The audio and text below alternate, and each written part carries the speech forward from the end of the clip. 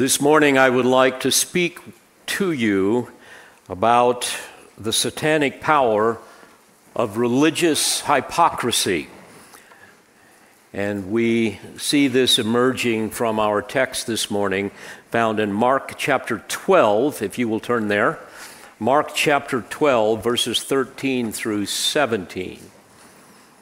Before I read the text and we examine it, may I remind you of something that we tend to forget.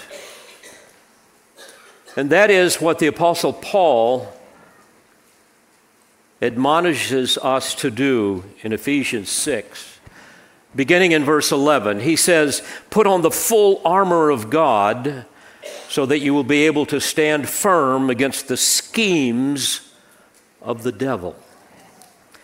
For our struggle is not against flesh and blood, but against the rulers, against the powers, against the forces, the world forces of this darkness, against the spiritual forces of wickedness in the heavenly places." Satan's schemes are as ingenious as they are deadly.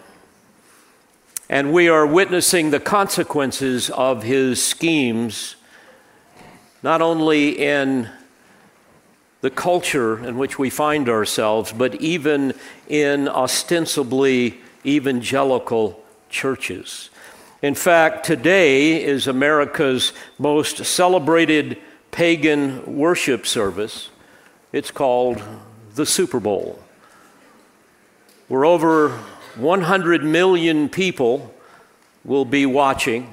I understand that the average ticket cost is about $10,000. This is the ultimate distraction from the difficulties of life. People's lives that will end up in death, and eternally they will either find themselves in hell or in heaven. Screaming fans can watch fabulously wealthy, athletic entertainers, frankly, try to advance a pigskin over opposing lines.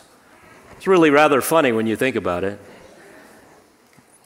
And I understand that the halftime shows are typically vulgar and immoral. I would certainly never encourage you to watch it.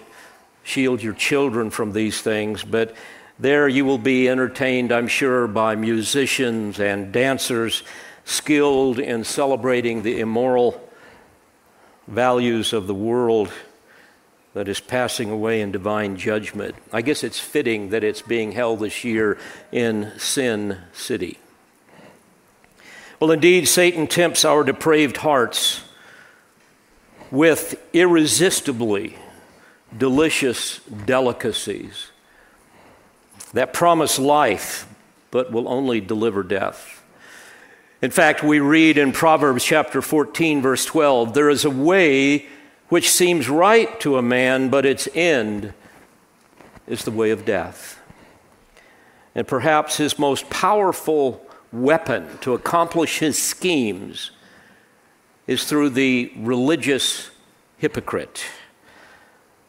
Men and women that seduce the naive and often the desperate with deceptions. And they do this under the pretense of sincerity and integrity and truth. You know, this began in the garden when Satan tempted Eve. You will recall in Genesis 3:1 that the serpent was more crafty than any beast of the field which the Lord God had made. And you will recall that he appeared to her alone. She was vulnerable to seduction, unprotected by Adam's experience and counsel, and portraying himself as a beautiful emissary of enlightenment. He then caused her to doubt God's word, to question the goodness of his will, and offer her another more accurate and more appealing interpretation of what God had said.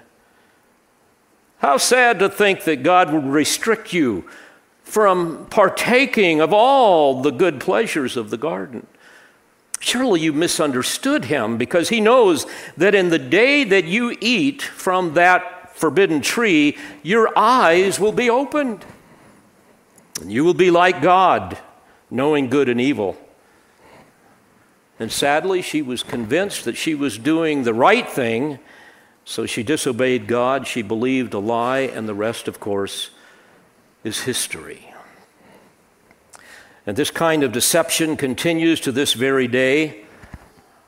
False teachers, often unwittingly and sometimes wittingly, deceive undiscerning people that are ruled by the lusts of their heart, causing them to believe the schemes of the devil.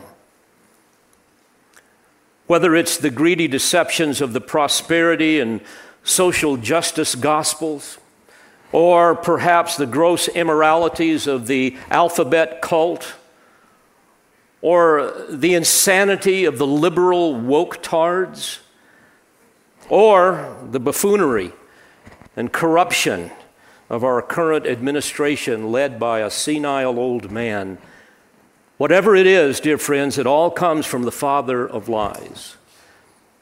And those lies, the schemes of the devil, always appeal to the lusts of fallen flesh, to those who love darkness rather than light. And again, one of Satan's greatest allies in his assault on the purposes of God are religious hypocrites, pretenders whose actions belie their stated beliefs and values. The Apostle Paul warned us of this in 2 Corinthians 11, verse 15. Therefore, he says, it is not surprising if his servants also disguise themselves as servants of righteousness, whose end will be according to their deeds. And as we will see this morning, we are not left without resource in this battle. We have the Word of God. We have the gospel, which is the power of God unto salvation. We have the sword of the Spirit, His Word, that can effectively parry the blows of the enemy. In fact, Paul reminds us of this as well in 2 Corinthians 10, verse 35. He says, for though we walk in the flesh, in other words, though we have human limitations, we do not war according to the flesh. For the weapons of our warfare are not of the flesh, but divinely powerful for the destruction of fortresses. We are destroying speculations and every lofty thing raised up against the knowledge of God, and we are taking every thought captive to the obedience of Christ. And in our text this morning, we will see this satanic power of religious hypocrisy. Again, a power that we often underestimate, even in our own lives, and we do so to our own peril. To be sure, we must always be suspect of our own spirituality, as Jesus warned the naive and overconfident disciples when he found them sleeping in the garden. In Matthew 26:41, he says, keep watching and praying, that you may not enter into temptation. The spirit is willing, but the flesh is what? It's weak. This is especially crucial given the growing hostility of genuine Christianity here in the United States, as rare as that is. Indeed, America has sown the wind of wickedness, and it is now reaping the whirlwind of divine abandonment. I think if God would judge his chosen people, Israel, so harshly throughout redemptive history, what will he do to nations that mock him?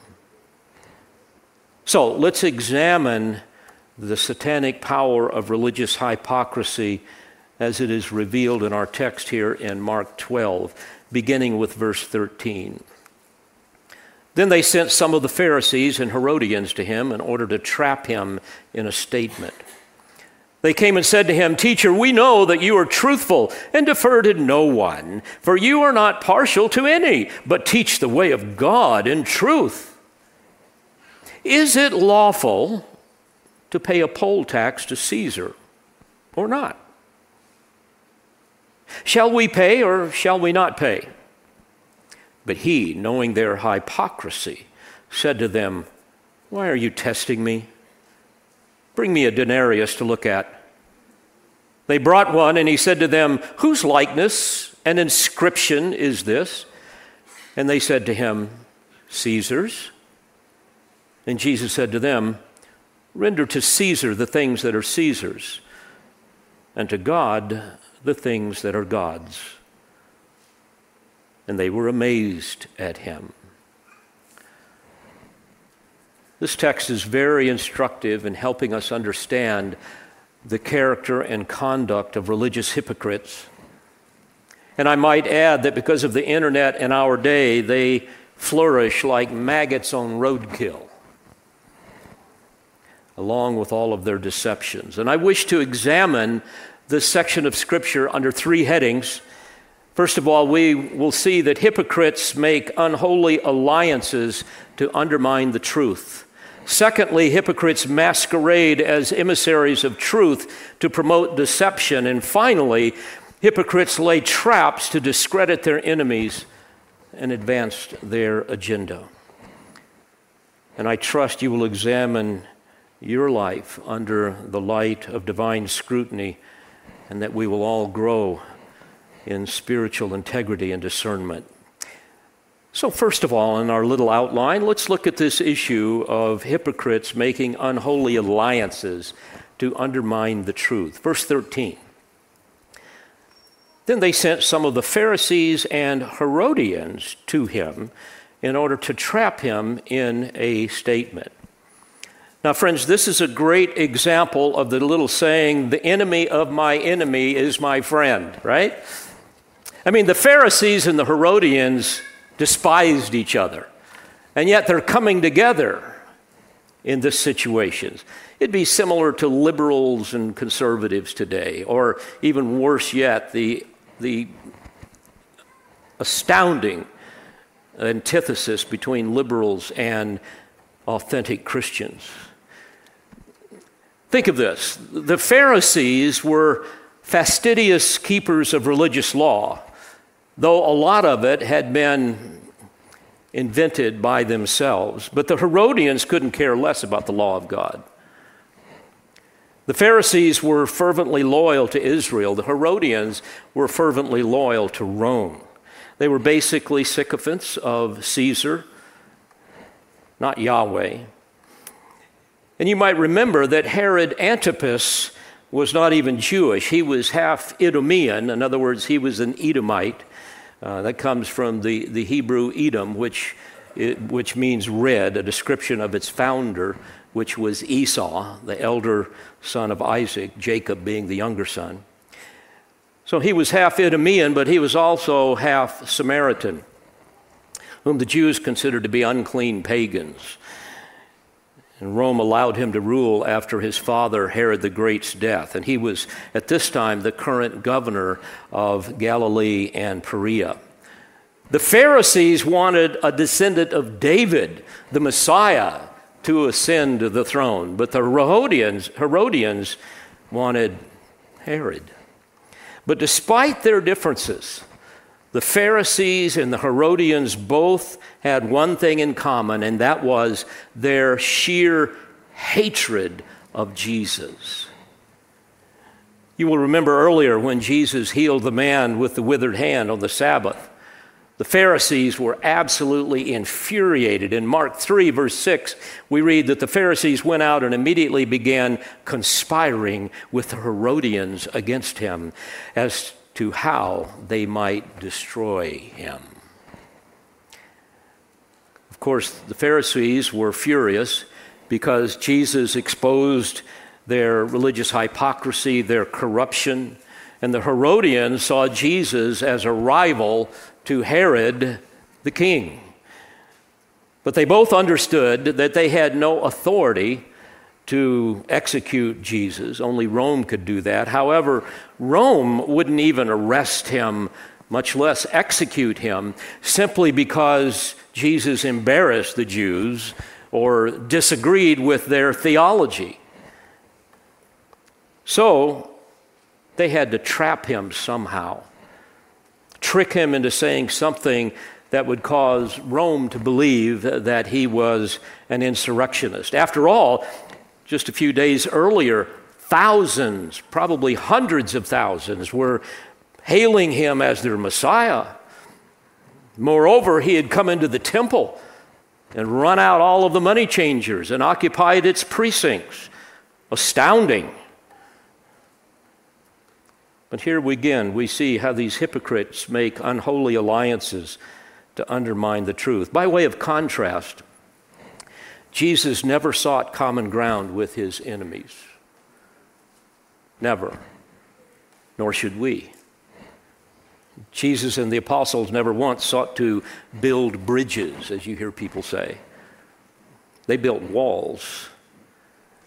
Those walls were built with the mortar of doctrinal precision. People say today, well, doctrine divides. Absolutely it does. That's what you want. It divides between truth and error.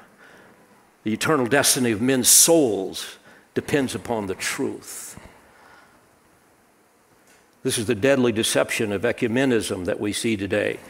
The attempt to somehow find unity among people of faith, whatever that means, despite their heretical beliefs. Historically, the cause of Israel's failure and God's judgment upon them was because they tried to blend the worship of Yahweh and being obedient in their own ways to the Mosaic law with the pagan idol worship of their culture.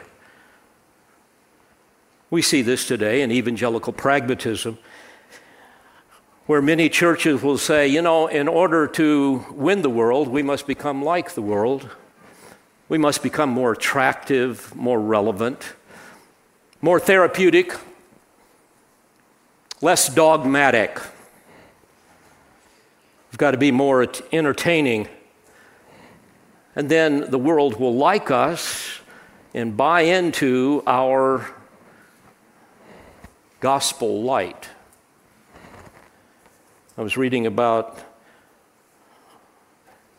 a place called Life Church in Edmond, Oklahoma, the third largest church in America. Got like 30,000 people going there. And they're advertising a Super Bowl Sunday, a tailgating party themed church service where the pastor will exegete Super Bowl commercials.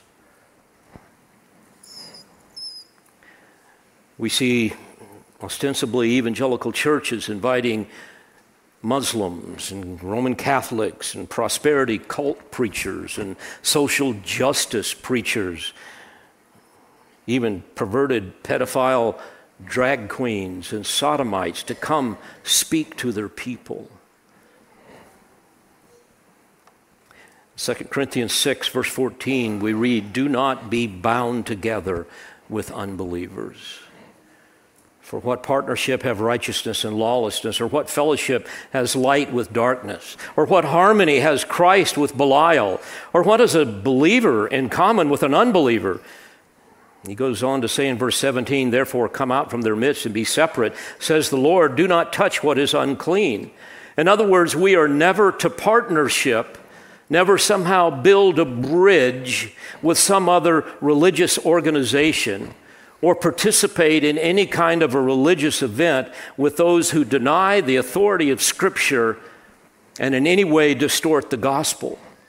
I touched on this briefly, I believe, the last time we were together, that this is why we would never attend a homosexual wedding, which is no wedding at all in God's eyes, but it is a blasphemous mockery of the covenant of marriage between one man and one woman ordained by God to illustrate the covenantal love that God has through Christ for his bridal church. I mean, we would never want to not only make people comfortable in their sin, but to join in a celebration that taunts God. It's inconceivable. Paul says in Ephesians 5:11, "Do not participate in the unfruitful deeds of darkness, but instead even expose them, for it is disgraceful even to speak of the things which are done by them in secret." Our response to those kinds of things, and there are many, but especially the homosexual wedding thing, should be like Lot's response that Peter described in 2 Peter 2, beginning in verse 7. There we read that Lot was oppressed by the sensual conduct of unprincipled men, for by what he saw and heard, that righteous man, while living among them, that is, living in Sodom, felt his righteous soul tormented day by day by their lawless deeds. He saw and heard, that righteous man, while living among them, felt his righteous soul tormented day by day by their lawless deeds. That's how we should be in anything that dishonors the Lord. So again, Jesus and the apostles never ever made any kind of unholy alliances with apostates to somehow accomplish the purposes of God. You never see Jesus saying to the Pharisees, hey guys, look, I know I've been a little tough on you guys. I tell you what, we need to find some common ground here, right? I mean, after all, we're all after the same thing, to experience the love of God and to help people.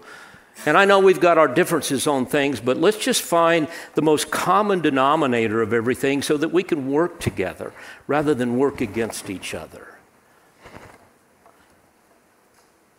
Instead of that, Jesus simply unleashed the gospel and let it do what only it can do. This is why Jesus said in Matthew 10:34, do not think that I came to bring peace on the earth. I did not come to bring peace, but a sword. For I came to set a man against his father, and a daughter against her mother, and a daughter-in-law against her mother-in-law, and a man's enemies will be the members of his own household. Well, hypocrites not only make unholy alliances to undermine the truth, but secondly, they will masquerade as emissaries of truth to promote deception. Notice what happens here in the text, verse 13. Then they sent some of the Pharisees and Herodians to him in order to trap him in a statement. This is the Sanhedrin, no doubt, here, sending them. And they came and said to him, Teacher, we know that you are truthful. Luke's account in Luke 20, verse 21, we read, Teacher, we know that you speak and teach correctly.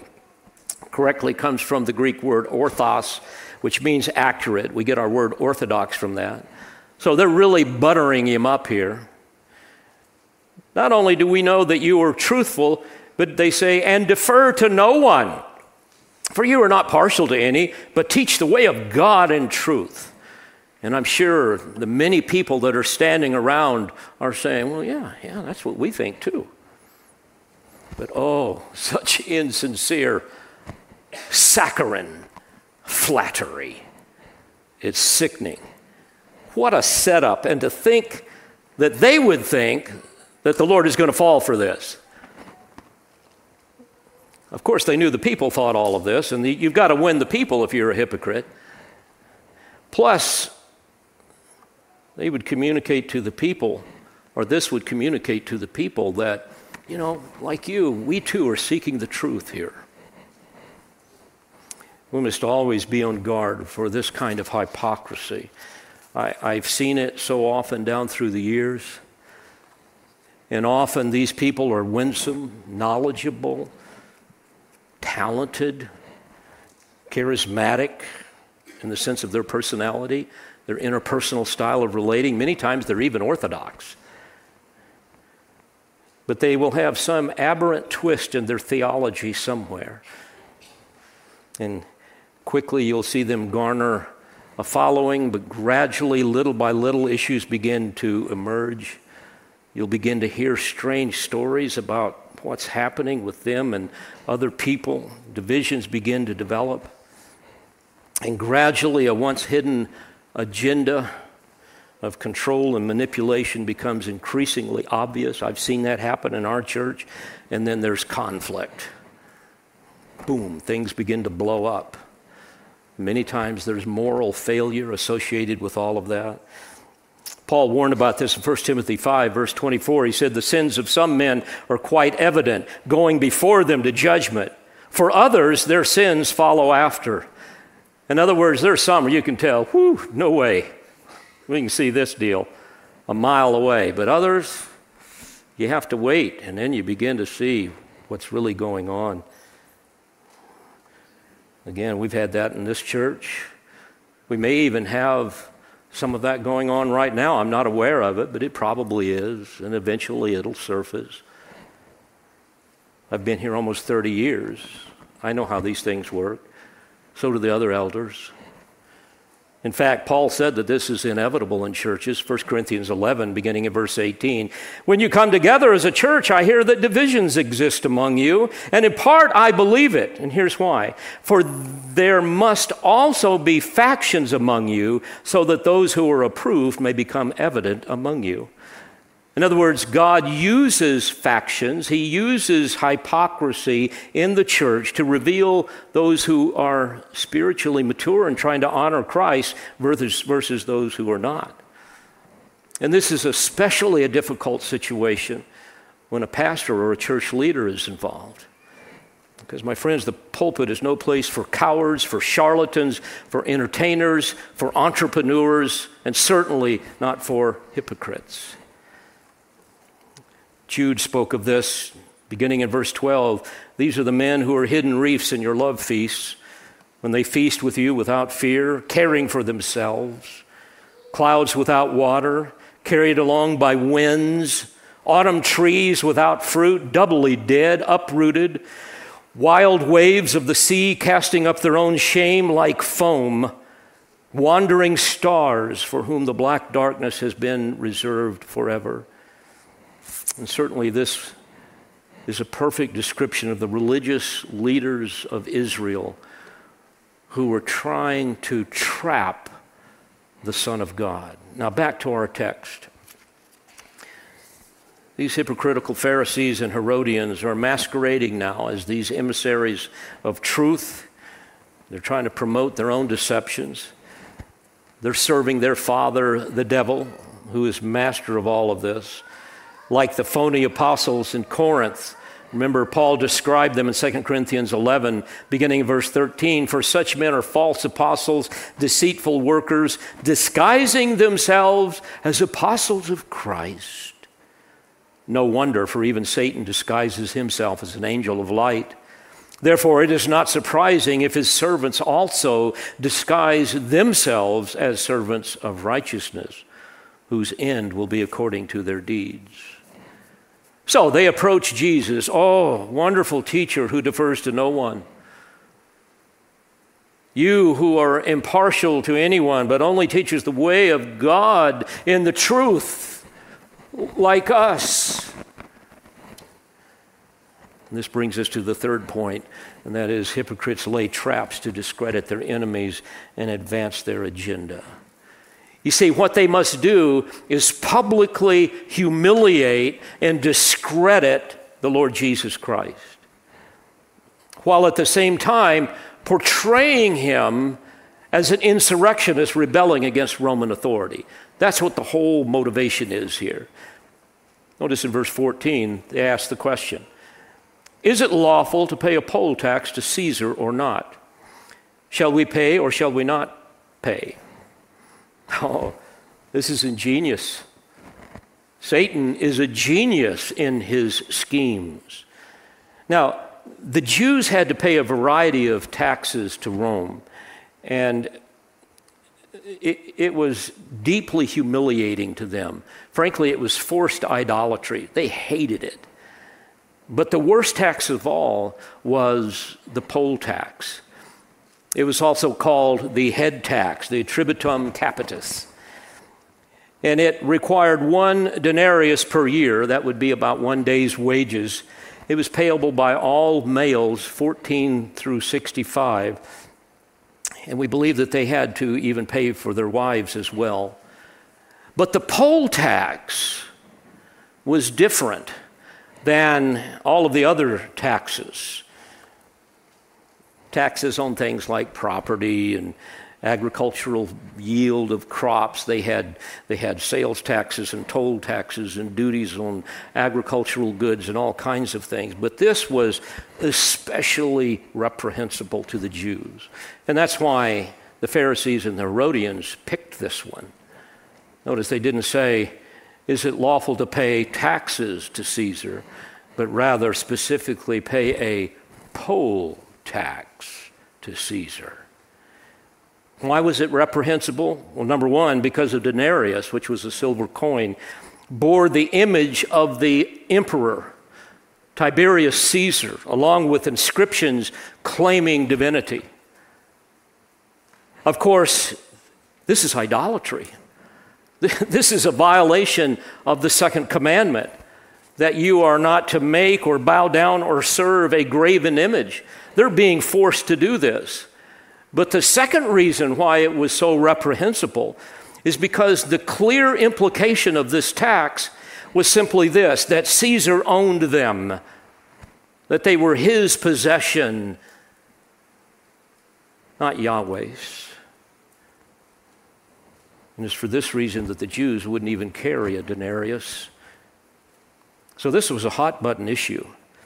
In fact, 25 years earlier, in about AD 6, a Galilean named Judas founded the Zealots to revolt against Rome. Quoting from the Wars of the Jews, 2,118, from Flavius Josephus, who was a first-century Jewish Roman historian. He wrote this. This was written about AD 75. Here's what he said.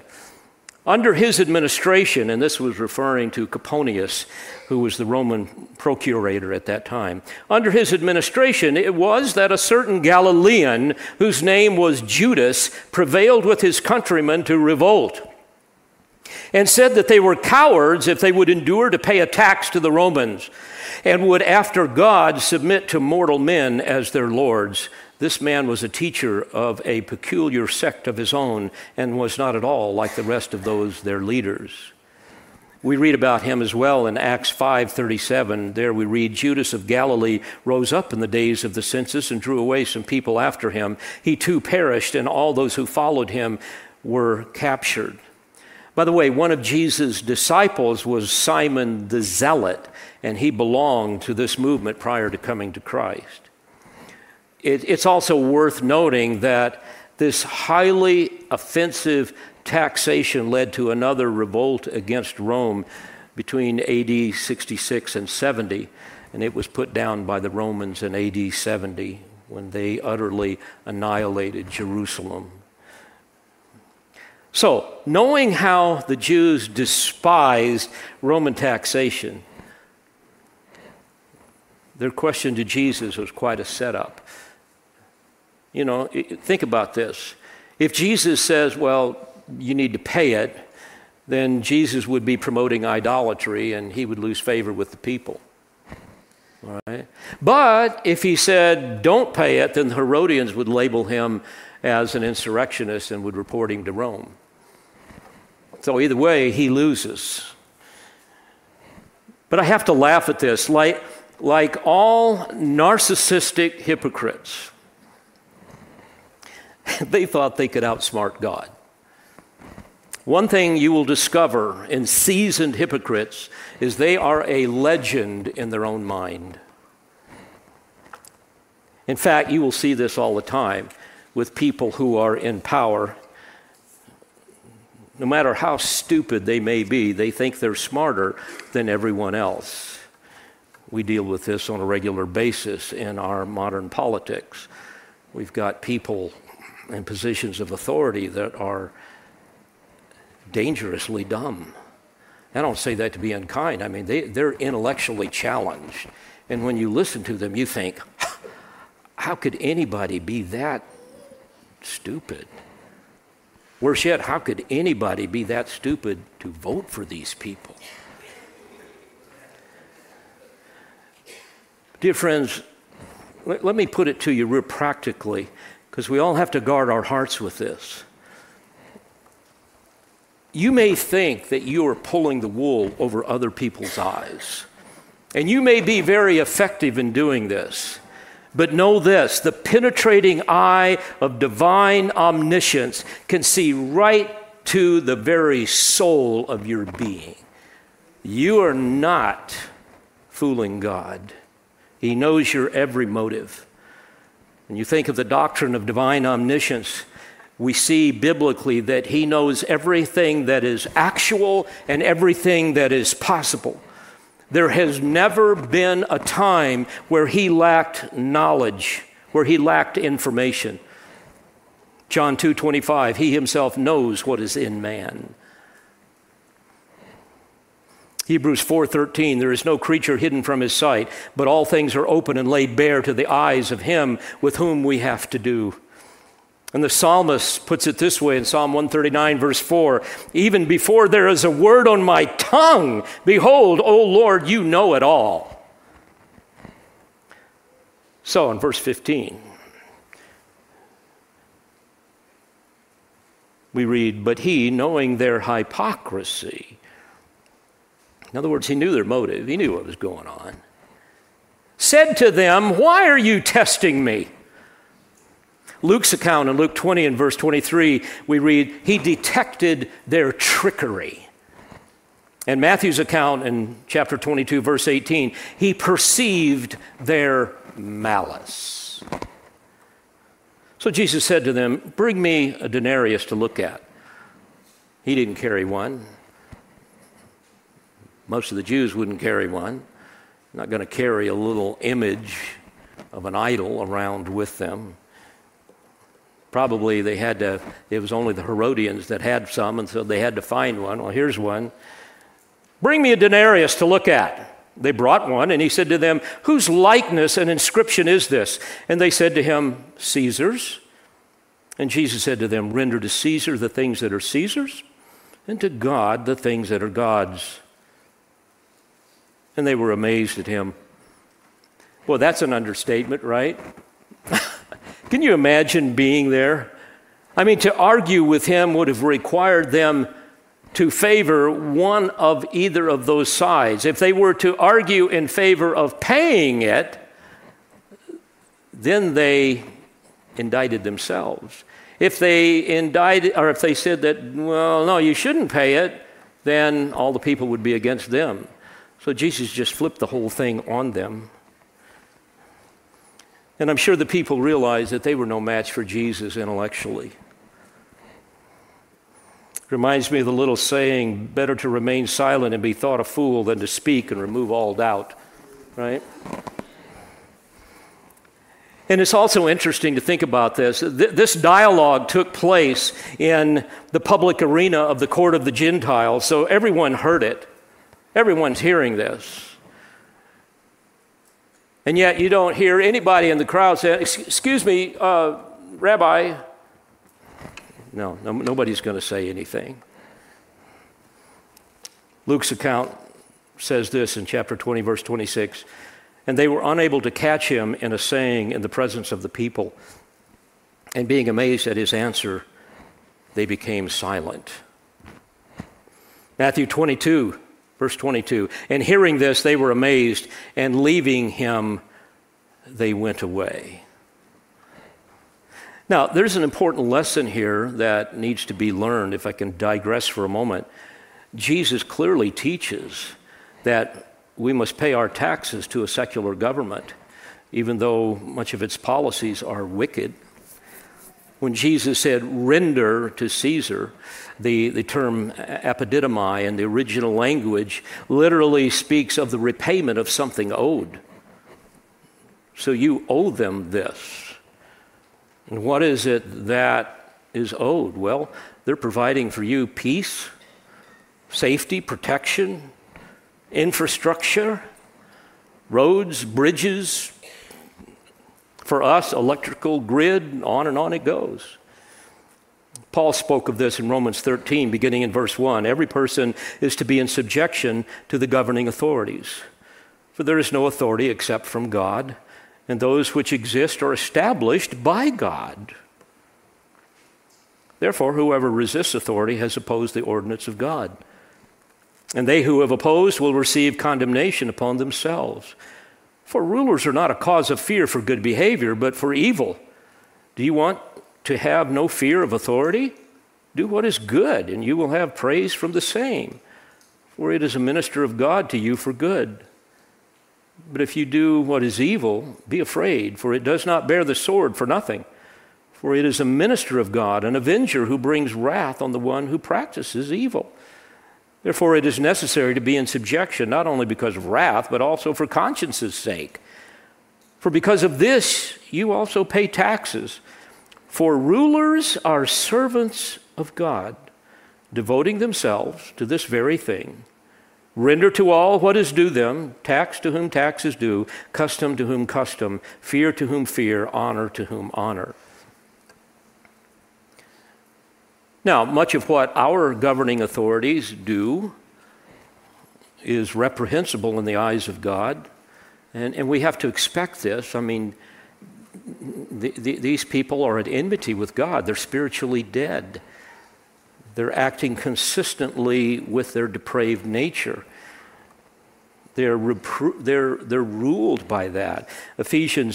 Romans chapter 8 and verse 5, Paul describes them as those who are according to the flesh, who set their minds on the things of the flesh.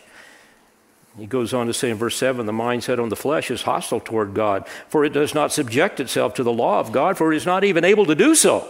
For those who are in the flesh cannot please God.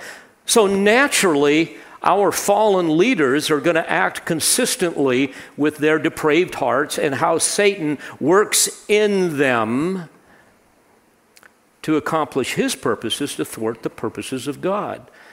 Nevertheless, civil authorities are ordained by God. It's an example of God's common grace. I mean, think where we would be if we didn't have any governing authorities, right? If you want to get just a little sample of what it might look like, look at liberally controlled cities today. And you see the anarchy. You see drug addicts and sexual perverts and criminal gangs and homeless encampments, unimaginable filth, syringe needles laying around. That's why a lot of you have moved here to Tennessee, right? But where government and sanity and the rule of law prevail, we as citizens are protected, and we can live in peace and in varying degrees of prosperity. Peter spoke of this as well, 1 Peter 2, beginning in verse 13. Submit yourselves for the Lord's sake to every human institution, whether to a king as the one in authority, or to governors as sent by him for the punishment of evildoers, and the praise of those who do right. For such is the will of God, that by doing right you may silence the ignorance of foolish men. Act as free men, and do not use your freedom as a covering for evil, but use it as bond slaves of God. In other words, willing slaves of God. Honor all people, love the brotherhood, fear God, honor the king. I mean, the only time we can ever rebel against civil authority is when they force us to do something that God forbids, or forbids us to do that which God commands. And for this reason, we're even commanded to pray for those that God has placed in authority over us.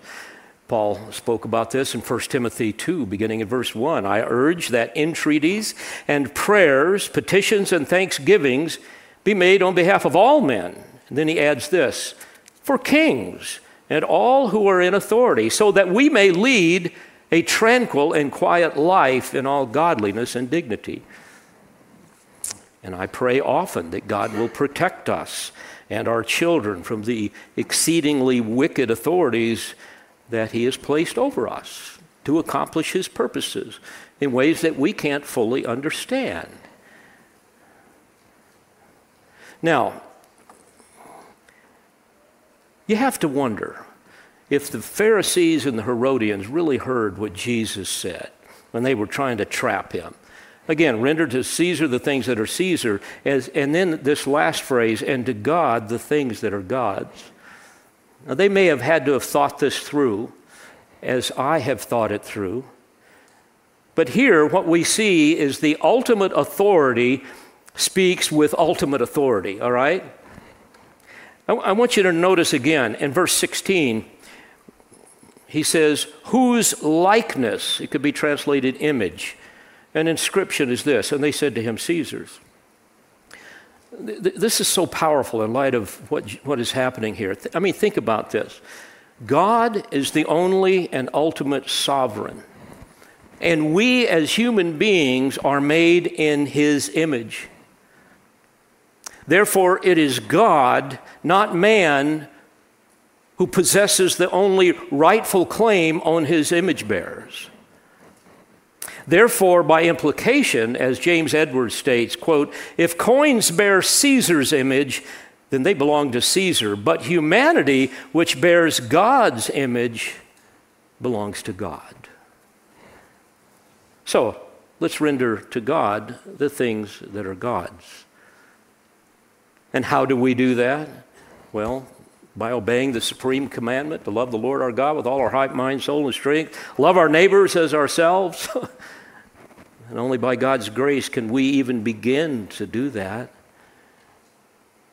Romans 12, beginning in verse 1, therefore I urge you, brethren, by the mercies of God, to present your bodies a living and a holy sacrifice acceptable to God, which is your spiritual service of worship. And do not be conformed to this world, but be transformed by the renewing of your mind, so that you may prove what the will of God is, that which is good and acceptable and perfect. In other words, don't allow the world to impose its values on you in such a way as you begin to look like it and act like it and think like it. But rather, by the renewing of your mind, let there be a metamorphosis where who you really are in Christ begins to be manifested more and more. So we want to ask ourselves, does any of this apply to me? Are you an actor? Are you a pretender? Do you just come here to church on Sunday and you say some spiritual things and you claim to be a follower of Christ, but in reality, you don't really love him. You don't really have any desire to honor him in your life, to be a holy, a living sacrifice, to give glory to God? Are you, and here I'm going to use the quintessential hypocrite example, are you a Judas Iscariot? The prototypical pretender, the greatest of all phonies.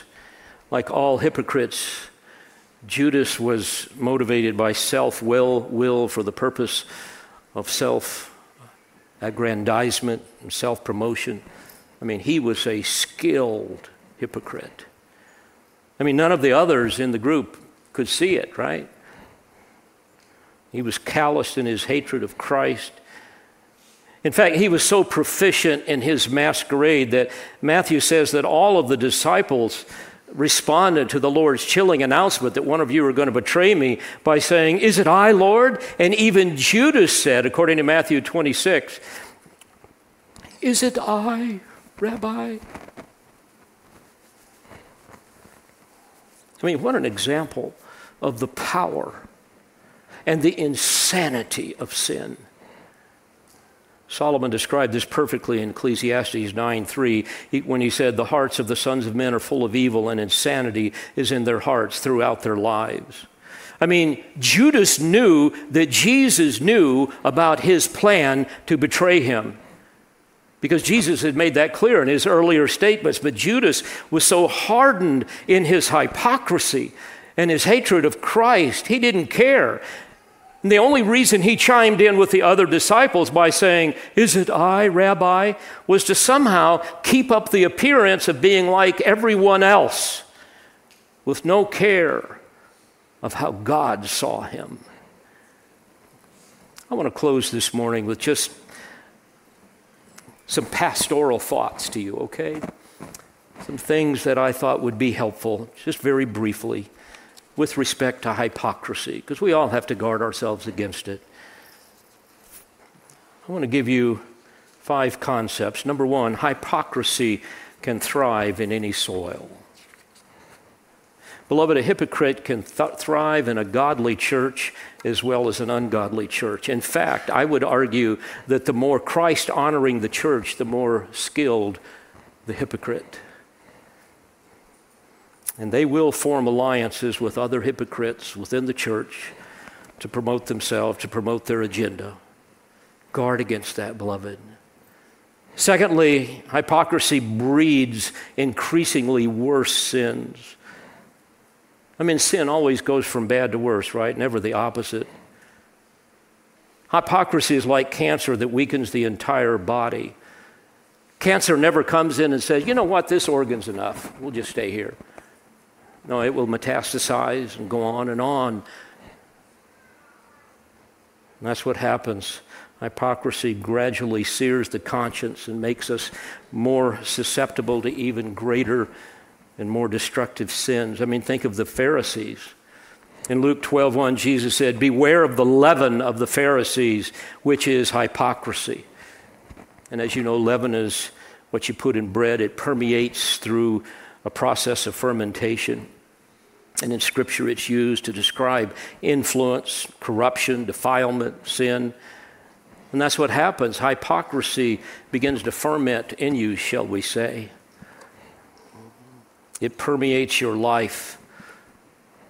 It permeated the lives of the scribes and the Pharisees to a point that they would murder an innocent man, their Messiah.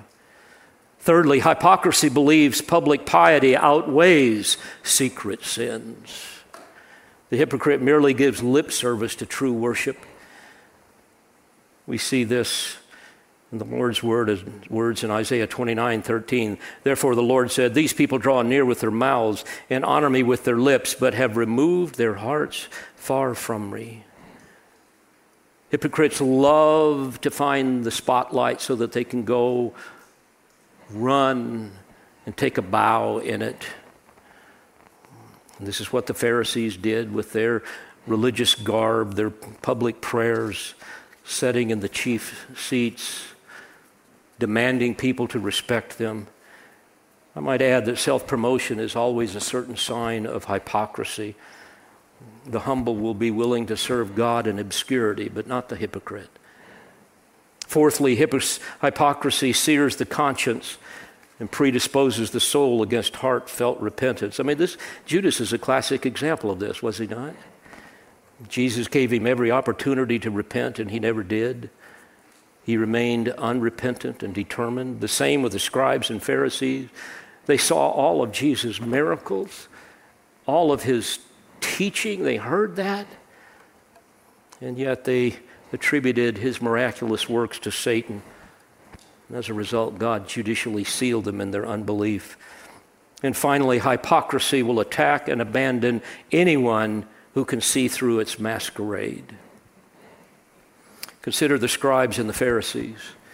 They were absolutely apoplectic at the very name of Jesus because he exposed them. Jesus saw right through them.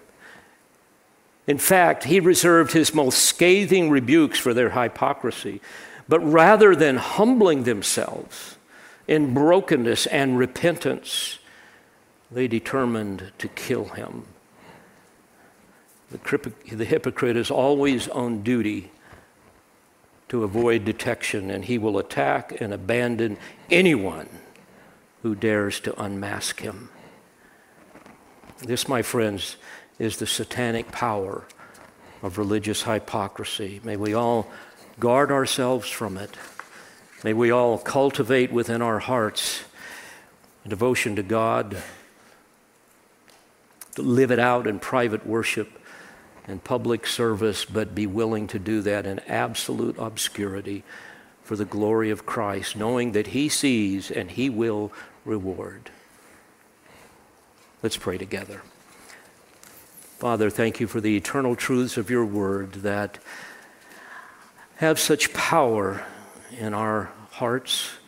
May we all respond with obedience, knowing that you love us and you want us to experience the fullness of all that is ours in Christ Jesus. And Lord, for those that perhaps are convicted under the weight of what has been said. I pray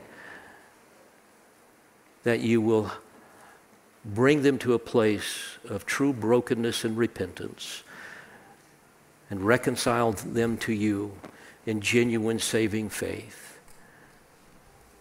We thank you. We give you praise. In Jesus' name, amen. We pray you've been edified by this presentation. You've been listening to the teaching ministry of Calvary Bible Church in Jolton, Tennessee. For more information on Calvary Bible Church or for more audio, please visit our website at cbctn.org.